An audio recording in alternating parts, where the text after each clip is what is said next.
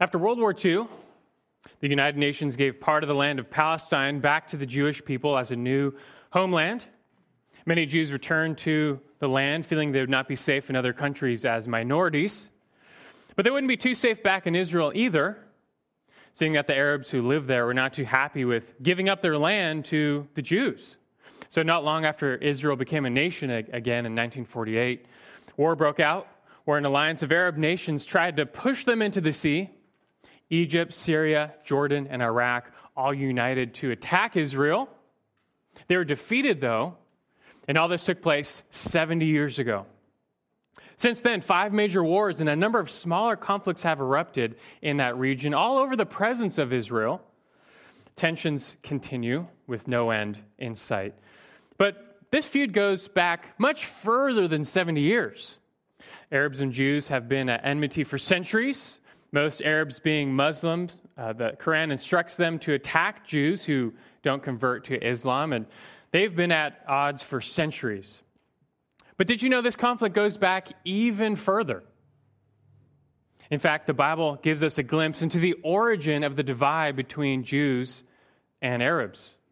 Although this conflict has surely taken on a life of its own over the years, it has its genesis back in Genesis chapter 16. Abraham was married to Sarah, but she was barren. So he fathered an heir through Hagar, their Egyptian handmaid. The angel of the Lord then visited Hagar and said this to her, Genesis 16, verse 11 and 12. He said, "Behold, you are with child, and you will bear a son, and you shall call his name Ishmael, because the Lord has given heed to your affliction. He will be a wild donkey of a man. His hand will be against everyone, and everyone's hand will be against him. And he will live to the east of all of his brothers." Ishmael's descendants would become a great people of their own, but would be known for aggression. After this, though, God told Abraham that his wife, Sarah, would have a son of her own, even in her old age. This meant that Ishmael would not be the son of promise, but Isaac would be. A year later, Isaac was born, and immediately Sarah turned on Hagar. She wanted Hagar and her son Ishmael driven out so that he would not share in the inheritance with her son Isaac. This greatly distressed Abraham, but God spoke to him and reassured him this was all part of his sovereign plan for the nations. There's more going on here when it comes to God's plan for the nations than Abraham could understand. But just on a human level, look at the fruit of Sarah's partiality. It drove these brothers, Ishmael and Isaac, forever apart. From Isaac, of course, came the nation of Israel. But Arabs traced their ancestry through Ishmael. In fact, most Muslims believe that Ishmael was the true child of promise and that Abraham almost sacrificed Ishmael on Mount Moriah, not Isaac. Biblically speaking, though, we can say that Jews and Arabs are brothers. They're kin. Yet they have pretty much hated each other ever since, and humanly speaking, this can all be traced back to the sin of favoritism and partiality. And this trend of partiality resulting in strife would only continue. Isaac himself would have 2 sons, Jacob and Esau. And what do you know? Genesis 25:28 says, "Now Isaac loved Esau because he had a taste for game, but Rebekah loved Jacob." Isaac favored Esau because he was a manly hunter, but Jacob was basically the mama's boy. Still, Esau would not be the child of promise. Jacob was to be the child of promise. And it was again, though, on a human level, this injustice of family favoritism that drove these brothers apart. And the descendants of Esau came to be known as the Edomites, and they became another long-standing enemy of Israel. We're not done, though, because Jacob himself eventually had children, 12 sons of his own, and you can guess what's going to happen. Genesis 37, 3 and 4. It says, "Now Israel," that's Jacob, "loved Joseph more than all his sons, because he was the son of his old age. And he made him a varicolored tunic. And his brothers saw that their father loved him more than all his brothers, and so they hated him. and could not speak to him on friendly terms. And as a result of this favoritism and partiality, Joseph's brothers hated him. They thought about murdering him, but they settled on selling him to slavery. It only drives people and families apart, this sin of favoritism, whether it's in the family, in a people group. It results in conflict, strife, hatred, even murder. Now, God in His sovereignty can use all of this, of course, and He does. He can turn evil into good, as He did with Joseph going down to Egypt. You know that story. But that doesn't change the fact that such partiality is a real sin and injustice before God, and it comes with disastrous effects here on earth. This, as we mentioned, is still being played out today between Jews and Arabs, and countless other families and groups have been torn apart by the injustice of partiality. Favoritism destroys family unity, doesn't it? Well, all of this is true similarly for the church. The church is not a club or an organization. It's a family, the family of God. And favoritism has no place in this family. When it occurs, though, it strikes a division in the body and it tears brothers and sisters apart. The supernatural unity of the church is sacrificed over petty differences, and it should not be this way. But the sin of partiality is alive and well, even in the church today. It's essential that we pay attention to it, that we understand why this is such a serious sin and threat to the unity of the body, and that we seek to remove it wherever it is found. And this is all that we will learn and more from James chapter 2 this morning. So you can open your Bibles now to James chapter 2. James chapter 2. We just finished up the first chapter of James. Only took us 3 months. The pace picks up, though, because here in chapter 2, James devotes half of the chapter to this one issue, the sin of partiality. The fact that James gives so much space to this topic suggests this was a real and significant problem in these early Christian communities. James is writing to scattered Jewish Christians who were being oppressed and persecuted. This led many of them to start compromising the faith. The word that they heard, they were not so apt to do. But outward religious formalism is not enough. Rather, the true disciple will follow Christ and really live out all of His ways. And this includes a genuine love for God and a genuine love for others. So James finished up chapter 1 by giving a representative portrait of what this looks like. This is what the true doer of the word looks like, the true worshiper. It's one who bridles his tongue, who visits orphans and widows in their distress, who keeps himself unstained by the world. Last time we found that James brings these examples up as they represent the purest expressions of love for God and love for others. Right on the heels of this, though, as we enter chapter 2, James transitions to a very specific subject. It is discrimination against the poor. Now, the poor may not be orphans and widows per se, but they're just as needy and vulnerable and in distress. And we are called to show love to them too, right? But it's a huge inconsistency in the faith when the church is not doing that, but is instead favoring the rich, catering to the rich. This is a contradiction of the royal law of love, to love your neighbor as yourself, as we will see later. And so James writes to now address and correct this issue in the churches. And he's going to devote half the chapter, verses 1 through 13, to this issue. But for our time this morning, we're going to start with verses 1 through 4. So let's read now James 2, 1 through 4, and get acquainted with this new subject. James 2, 1 through 4. He says, "My brethren, do not hold your faith in our glorious Lord Jesus Christ with an attitude of personal favoritism. For if a man comes into your assembly with a gold ring and dressed in fine clothes, and there also comes in a poor man in dirty clothes, and you pay special attention to the one who is wearing the fine clothes and say, 'You sit here in a good place,' and you say to the poor man, you stand over there, or sit down by my footstool? Have you not made distinctions among yourselves and become judges with evil motives? In many ways, James is here calling the church into court to convict us of this favoritism. The sin of partiality comes with so much fallout in the world and in the church. It should have no place in Christ's church. And so it needs to be understood, identified, and then rooted out. And that's what we aim to do. Today our focus is on verses 1 through 4. And we simply want to begin by gaining an understanding of the sin of partiality, that it may not divide us. Simple as that, to gain an understanding of the sin of partiality, that it may not divide us. And we'll just follow a simple outline from James himself. And he begins with number 1, the command. Verse 1, the command.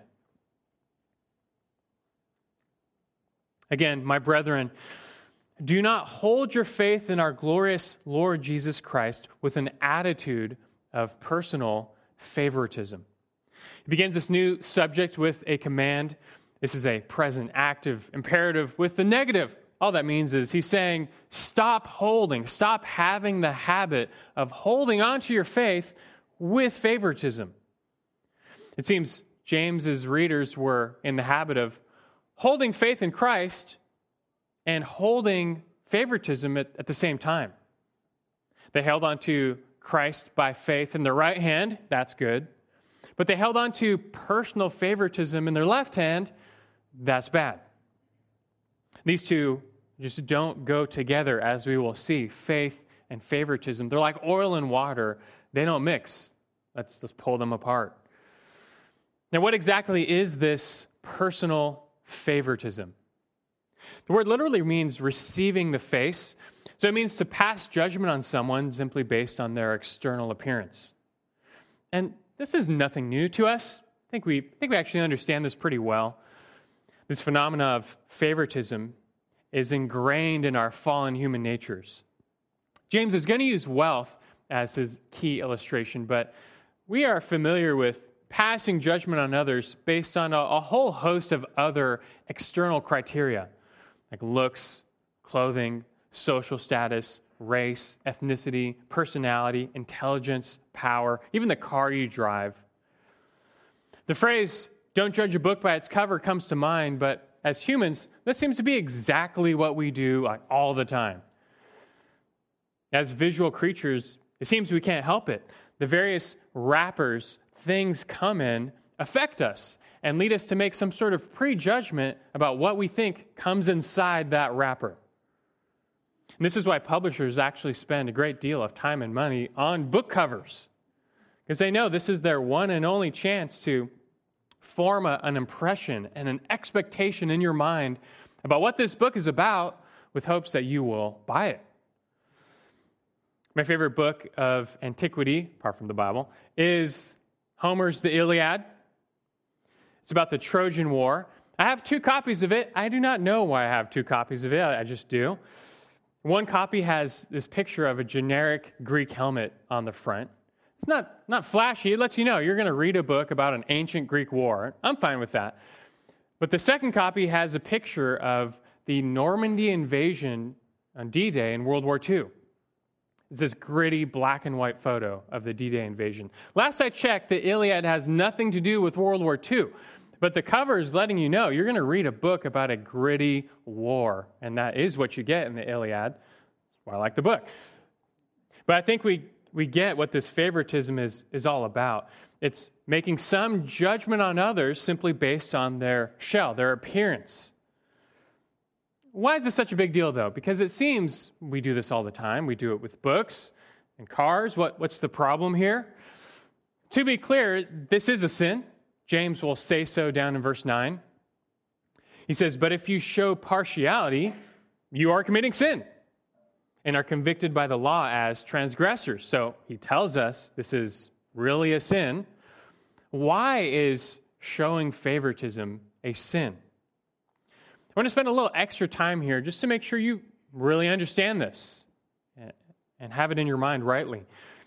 James is not saying it's wrong, it's a sin or it's wrong to have favorites in life, like favorite food or a car or clothing, sports, hobbies, hairstyle.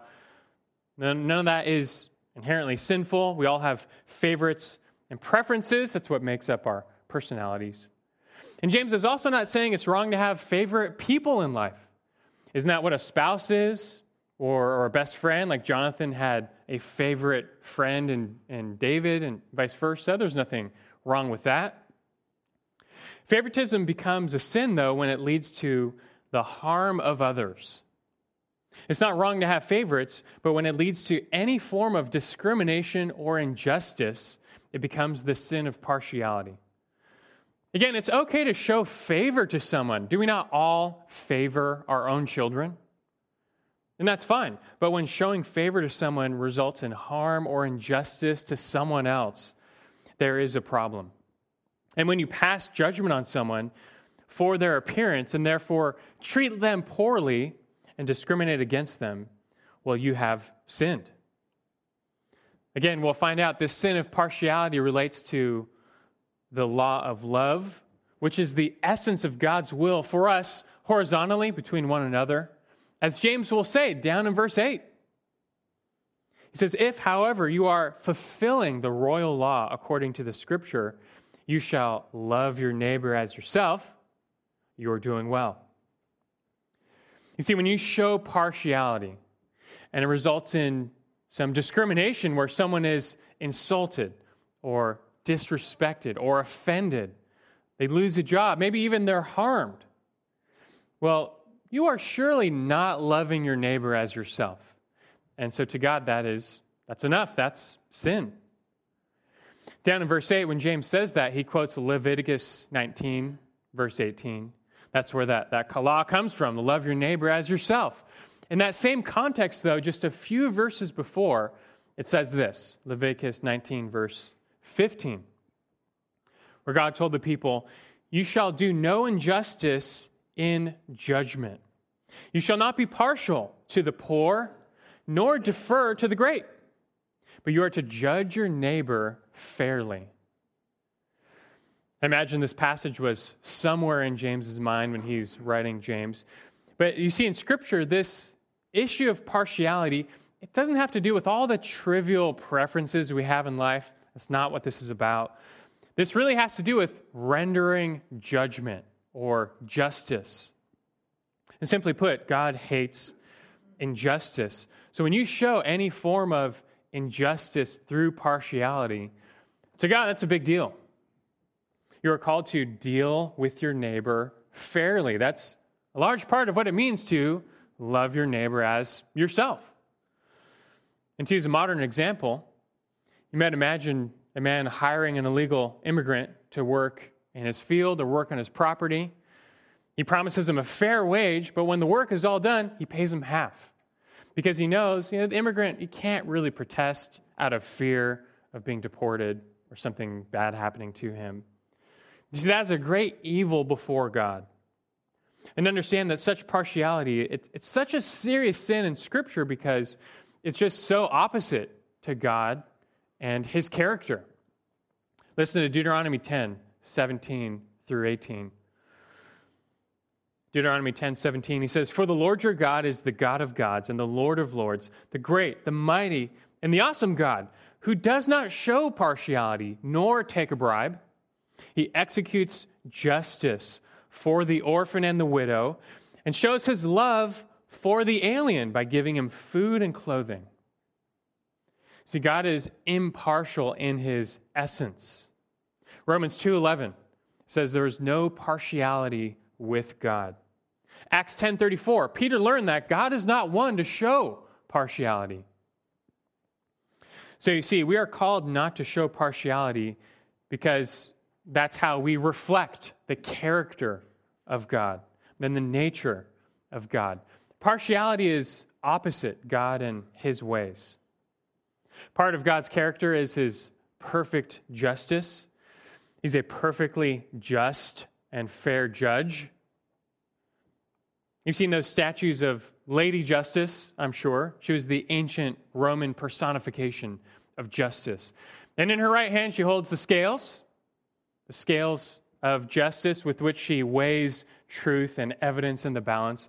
In her left hand she holds a sword with which she will swiftly execute a final judgment. But most notable is what? The blindfold, which indicates her impartiality. Justice should be blind, meaning it should be rendered objectively, without regard to a person's status or wealth or rank or whatever. Well, God is the true Father of justice. He's the actual ideal of justice, and He knows of no such perversions of justice. God will judge people, and it is right and righteous for Him to judge people. But He will not judge showing favoritism or partiality. The rich, the mighty, the powerful will receive no preferential treatment in God's judgment. Rather, all will be laid bare before Him with their superficial externals meaning nothing. And He will judge based on deeds done in the flesh and the heart. For God sees not as man sees, for man looks at the outward appearance, but God looks at the heart. 1 Samuel 16, verse 7. And so it's in this regard, as we deal with our neighbor, we are to reflect God in His ways. Just like Christ Himself told us in John 7:24, do not judge according to appearance, but judge with righteous judgment. And there it is.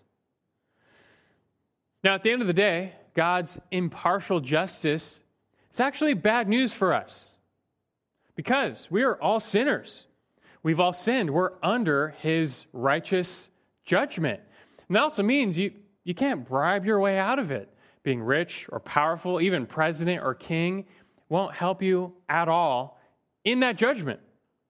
God's justice will be pure and swift and inescapable and deserved. But the good news is that God sent Christ into the world to satisfy the demands of His justice on our behalf. Jesus died on the cross to pay the legal penalty for our sins. And only by paying in our place could the demands of God's righteousness be met on our behalf, that we might be released and go free and even enter heaven by being given Christ's own righteousness. This is salvation, and it comes not by God's justice, but by His grace and mercy through Christ on the cross, where God's love and justice intermingle and intersect. Keep in mind, God is free to show such favor to save people. Remember, we said showing favor is not wrong. It's only wrong when it results in injustice. But as Paul argued in Romans 9, for God to save people results in no injustice to the unsaved. All who perish by rejecting Christ, well, they will receive nothing but pure justice for their sins. God is never unjust with them. They will just get what they deserve. And hence Romans 9:14 says, what shall we say then? There is no injustice with God, is there? May it never be.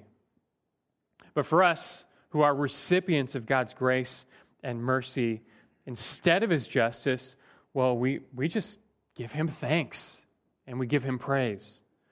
We marvel at the glorious Lord Jesus Christ, as James says in verse 1. Kind of piles on the terms, our glorious Lord, Christ Jesus. When you come to faith in this Christ, there has to be a recognition that you deserve judgment. You deserve to keep going and then fall off that cliff into the pit of punishment forever, because we've all sinned against a holy and perfectly righteous God. But instead, God showed us a sacrificial love, and He rescued us and delivered us in our distress. And so, if you know that, and for you here who have received that love, the simple point is this here in James: how can we not show others the same sacrificial love? We can't save others per se. We can't atone for their sins. We must just point them to Christ. But for us who have received it, it changes us. We aim to just now reflect God's glory in nature. How can we not do the same to others? How can we not show help to others who are in need? How can we not, or how can we treat others poorly just because they appear different from us? In God's eyes, before salvation, we were merely his enemies. We were despised and destitute, and rightly so, and we deserve that. But he still showed us love in Christ. So just how can we not show that same love of God to others, even the least of these in society? And the answer is we can't. We must do the same. We now bear Christ's name. And so we must reflect his glory by showing the same love to the world, to our neighbors, and especially to those in the household of God. So I hope you see now how a little bit of a deeper understanding of God's character and his nature and the work of our glorious Lord Jesus Christ together show why this type of favoritism is a sin, a serious sin before God. We spent extra time on this first point just so you are crystal clear in your mind. It's simply utterly inconsistent for a Christian to show partiality to others leading to injustice. It's a plain contradiction of the faith which we have received. Hopefully you're starting to see why this often ignored problem is such a problem, even in the church. I feel like we could use an illustration, though, to bring it together and show how it rears its head in the church and why it's wrong in the church, and that's what James gives to us. So secondly, he does so by way of contrast. So number 2, the contrast. Number 1, the command. Secondly, now let's look at the contrast. Look at verse 2. He says next, "For if a man comes into your assembly with a gold ring and dressed in fine clothes, and there also comes in a poor man in dirty clothes." You can stop there for a second. James starts off by setting up a contrast. It almost sounds like one of those joke setups, like 2 men walk into a bar. But this is not a joke. It's 2 men walking to a church. There's an assembly going on. Most likely it's their weekly worship service. 2 men enter. They appear to both be visitors, but otherwise their appearance is not the same. The first is described by his attire. He's wearing a gold ring. He's dressed in fine clothes. The word for gold ring literally means gold-fingered, and likely envisions that all of his fingers were covered in gold rings. The upper class, equestrian class in Roman society were known for wearing gold rings on all their fingers of their left hand. There are even shops in Rome where you could rent rings for special occasions. And people still do this today. People still like to flaunt their wealth, although I think in our society they've gone beyond gold to diamonds, right? I think it's a new status symbol. Diamond-encrusted rings and necklaces and earrings and watches. And some are even starting to place diamond-studded caps over their teeth, which just seems like a nightmare of canker sores to me. But these are all signs that a person has way more money than they know what to do with. So this rich man comes in. He's also wearing fine clothes. This speaks of shining clothes. It's the same term used to speak of the garments of angels. Likely, though, it's just a reference to the white and spotless garments worn by the wealthy. In a world without washing machines and synthetic detergents, it was only the rich, who had nice clothes that stayed nice, that stayed white and clean, and so forth. So clearly, this first man is rich. James doesn't call him rich, but he doesn't have to. It's clear from his attire. Especially in that age, he was definitely of the upper class. But the second man, however, not so much. He's outright called the poor man, and it's only further evidenced by his attire, his dirty clothes. This speaks of stained, soiled, grimy clothes. Probably the only clothes he owned. They would have been sullied by his labor, and they would have carried the stench of hard labor as well. I'm sure, especially for the men in the room. You know what it's like to labor hard all day outside, in the sun, in the yard. And by the end of the day, you know the meaning of the word filth. You're just filthy. But now imagine you don't have the luxury of taking a shower or changing your clothes. That's the only clothes you have. And tomorrow you have to work just as hard. We take all that for granted. But this poor man was just a laborer, likely, had nothing else. If he had better clothes, he surely would have worn them to his visit to the assembly that day. But you get the contrast. The contrast continues in verse 3 with how the church reacts to these two men. Verse 3. He says, the two men walk into the church. And verse 3, you pay special attention to the one who's wearing the fine clothes and say, you sit here in a good place. And to the poor man, you say, you stand over there, or sit down by my footstool. This response is so natural, right? It's the way of the world. But it should not be the way of the church. The world naturally pays attention to the rich man, showing him preference and favoritism. And I think there's this latent sense in most people that they show preference to the rich and the famous because somehow, some way they feel it might come back to them or it might benefit them. And those in the church, rather, are not immune from this type of thinking. You think there have never been church leaders who have said, hey, we really need to roll out the red carpet for this new visitor. I heard he owns 3 hotels. We've got a new building project. He could be a big giver, so we need to butter him up. Think that's never happened in the churches of America? This type of thinking should never be found in the church, but sadly it is. So in this scenario, this rich man is given the seat of honor and preference. Even in the early church, there were records where they had ushers to seat people. This rich man is taken front and center. In the ancient synagogue, there were typically only a few benches up front. Everything else was standing room or you're sitting on the dirt floor.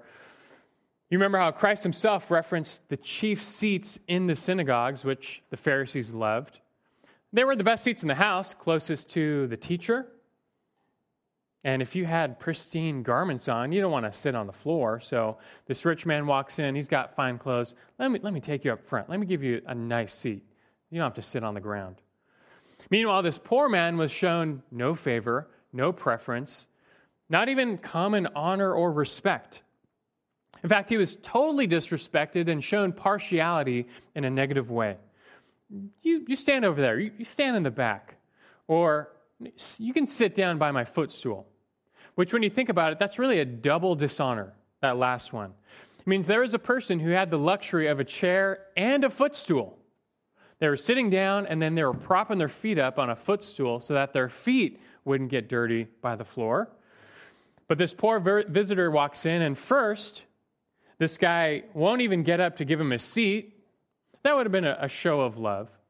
But he won't even move his feet and give him his footstool, which would have been like just a common courtesy. Instead, he tells the guy, you can sit on the floor next to my footstool. Like, thanks a lot. I guess sit next to your smelly feet. But the contrast is clear. The command was given, show no favoritism, show no partiality. But James builds a contrast letting us know it happens in the church. This is what it looks like. This is what it can look like in the church. And we're led to believe this was taking place in these early Christian communities, just like it takes place today. But it should not be this way.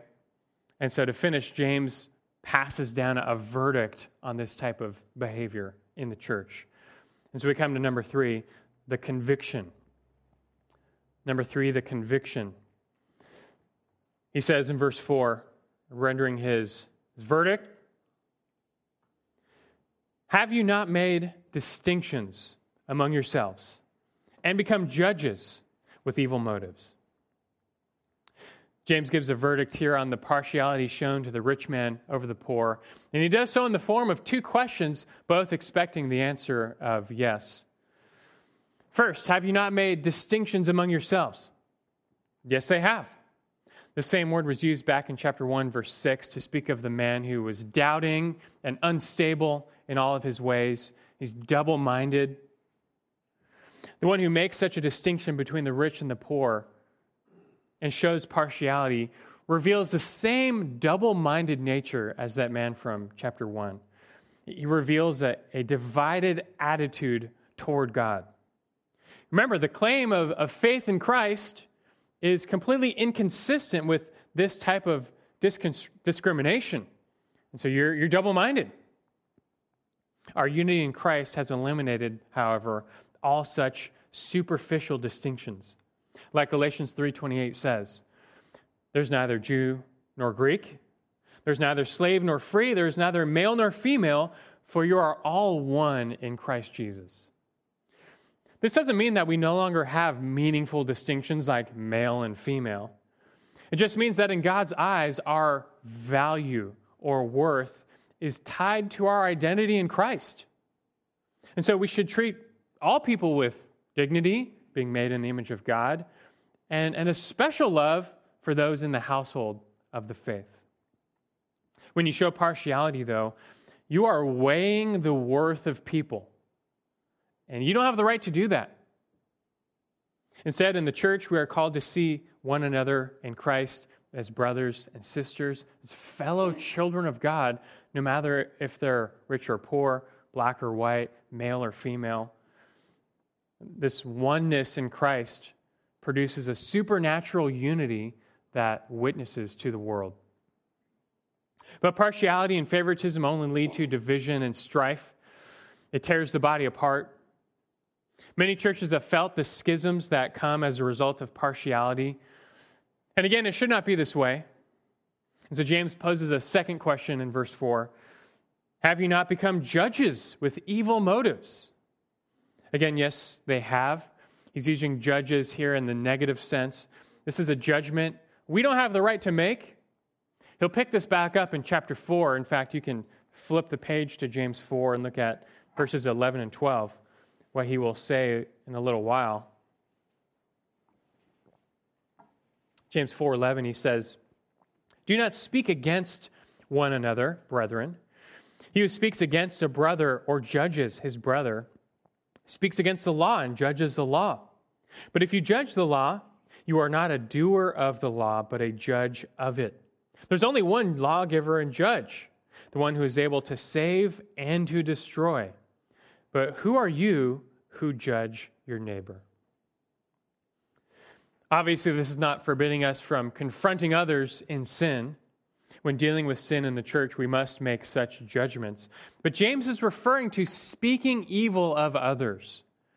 This is where you pass a personal judgment on others and so discriminate against them, which is why he says, do not speak against one another. Don't slander, don't defame, don't tear down others, which is most often the form, the expression our partiality takes. And it always comes from evil motives, not righteous motives, as he says back in chapter 2, verse 4. Like I said earlier, I think people tend to favor the rich and the famous because they want to be rich and famous. They want the high social standing that comes from rubbing shoulders with the elite class, and they feel their worth increased when they show favor and they're just associated with the rich and the powerful. But the poor are viewed simply as drains. They drain away our time, our money, our attention. And if you're too close to them, it's going to drag you down. It's going to drag your status down. But these are all worldly, evil motives, James says. Did not Christ spend most of his time in ministry with those who are on the very bottom of the social totem pole? And if you follow Christ, you are to share his heart. This doesn't mean the lower members of society are inherently more righteous, or that they will even necessarily believe the gospel. But it does mean we are to treat them with the same dignity and respect as all people, especially in Christ's church. The command, the contrast, the conviction. James isn't done. In verses 5 and following, he's going to add the corroboration. He's going to pile on some corroborating evidence to really drive home why this is a big problem in the church, this sin of favoritism. We're going to save that for our special attention next time. But for now, just reflect on the main lesson learned, an understanding of the sin of partiality. Verse 1 captures the thrust of this point. Do not hold your faith and our glorious Lord Jesus Christ with an attitude of personal favoritism. They don't mix. And so examine your lives individually and for us as a church, because this sin is still alive and well today. We need to identify it and remove it wherever it's found. And today, such partiality may look different. We don't have ushers who seat people here at this church, and if we did, I don't think we would fall prey to this sort of thing. But I can imagine more subtle forms of partiality taking place. For example, think of this. Think of all the one another's in Scripture. Like love one another, serve one another, encourage one another, help one another, pray for one another, all the one another's. Do you do those? I hope you would say yes, but do you do those without partiality? Or do you maybe find yourself practicing the one another's, but with some favoritism mixed in? This, I find, still happens. Maybe you'll say well, I would never make a poor person sit on the floor. I would happily give up my seat for him. And that's good. But is that it? Say two families visit the church. One is a middle-class white family. They're clean cut. They're dressed sharp. Their kids look nice. Outside the car, he's got a golf sticker on it, and you think, oh, maybe a new golfing buddy. So you visit with them after church. You show them around. You invite them to lunch. Why? Well, let's say you are genuinely trying to welcome and encourage and just minister to a new family. That's great. That's great. But there's a second visiting family. They're a little different. They took the bus. The kids are in tattered clothes. The dad has frayed pants on the bottom. The mom is not wearing any makeup and has no stylish clothes. And so let me ask you, do you visit them with the same enthusiasm and love? Do you welcome them? Do you greet them? Do you ask them to lunch too? Or do you secretly ignore them because in your heart, you don't really want them to come around? They make you feel uncomfortable. You think they might be trouble. You don't want to invite them to lunch because maybe you'll get stuck with the bill and have to pay for them all. Or you don't want to talk to that mom because it looks like we're not really going to have anything in common. We're so different. You're not going to get anything out of talking to them, so you just kind of ignore them. But do you see now how that is the same sin of partiality that James is talking about here? You're making a value judgment on people and treating them different simply based on their appearance. And we're also prone to this, to show favor to people who are like us, who look like us, who have personalities like us, who share our hobbies. But you must never let that prevent you from showing the same love and ministry to others who maybe are different and look different. Because don't they need the same welcome, the same love, the same prayers, the same ministry, the same encouragement? If Jesus came only to minister to those who were lovely, he would have ministered to nobody. But share his heart and be stretched to show no partiality to others. And as you do so, you're going to find the church, and even this local church, growing in the supernatural unity that Christ promised. And he's going to use that unity, as he promises, to witness to the world of his glory.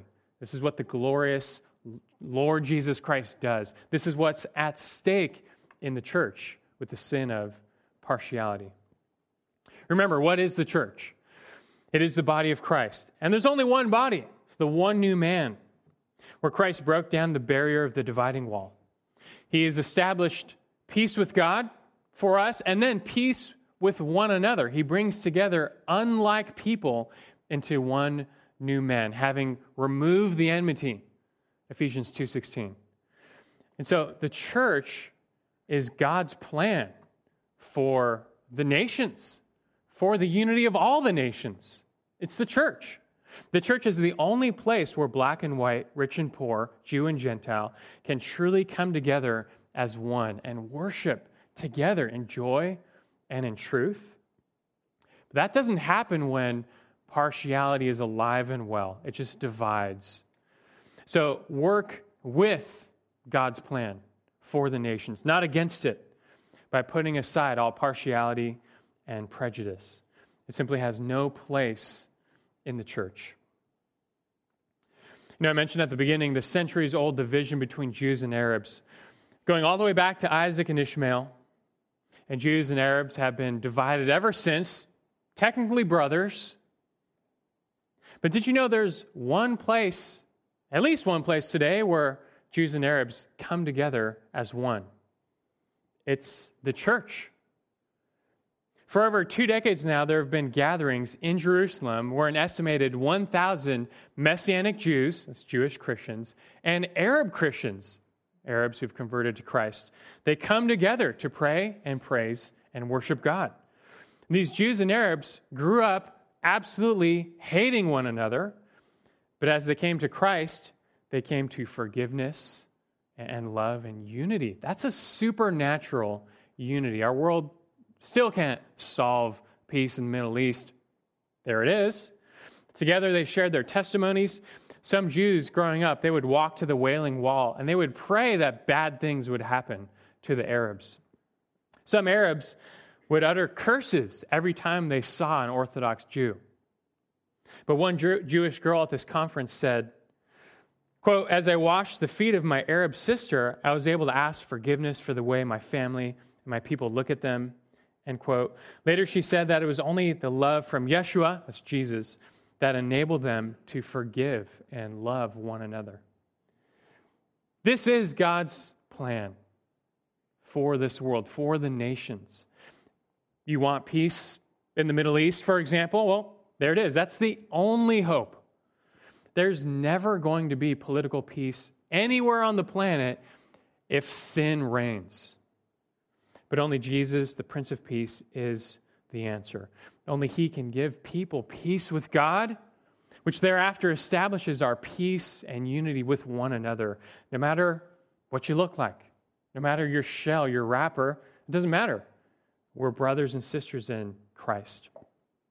And we participate in that peace as we treat others in the church without partiality, without bias, without discrimination.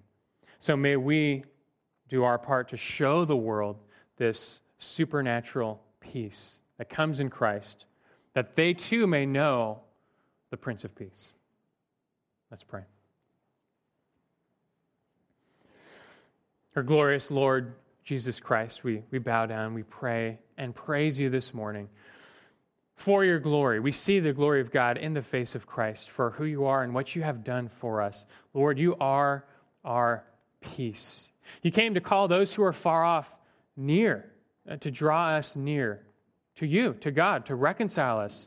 First and foremost to God. We were separated by our sin from our Heavenly Father, from our Creator, and we deserved His righteous judgment. It would have been only just for us to perish forever. But in love, you sent Christ to die for us, to pay the penalty of your justice, that we might be redeemed and brought together to you, reconciled, made at peace with God. And Lord, in that peace, we come to look around and find a bunch of other people who are so unlike us, and they're unlovely, and they're sinners too, like us, but yet we've all been made new and washed by the same blood of Christ, and now we all look the same. We're just brothers and sisters in a body that has been redeemed. And so give that, with these truths, Lord, establish and express the unity that we are to have in Christ. And may we put any old ways of the flesh away, any of the prejudices and partialities that remain. They're in our flesh. We are still sinners, and we are prone to do this, Lord. But may we constantly see people in Christ and through Christ, and love them in Christ and through Christ, and share the gospel with them, that they too may know the glory of Christ, which is seen in the unity of the body. So bless us, and may we constantly preserve the unity of the body and the bond of peace. In Christ's name we pray. Amen.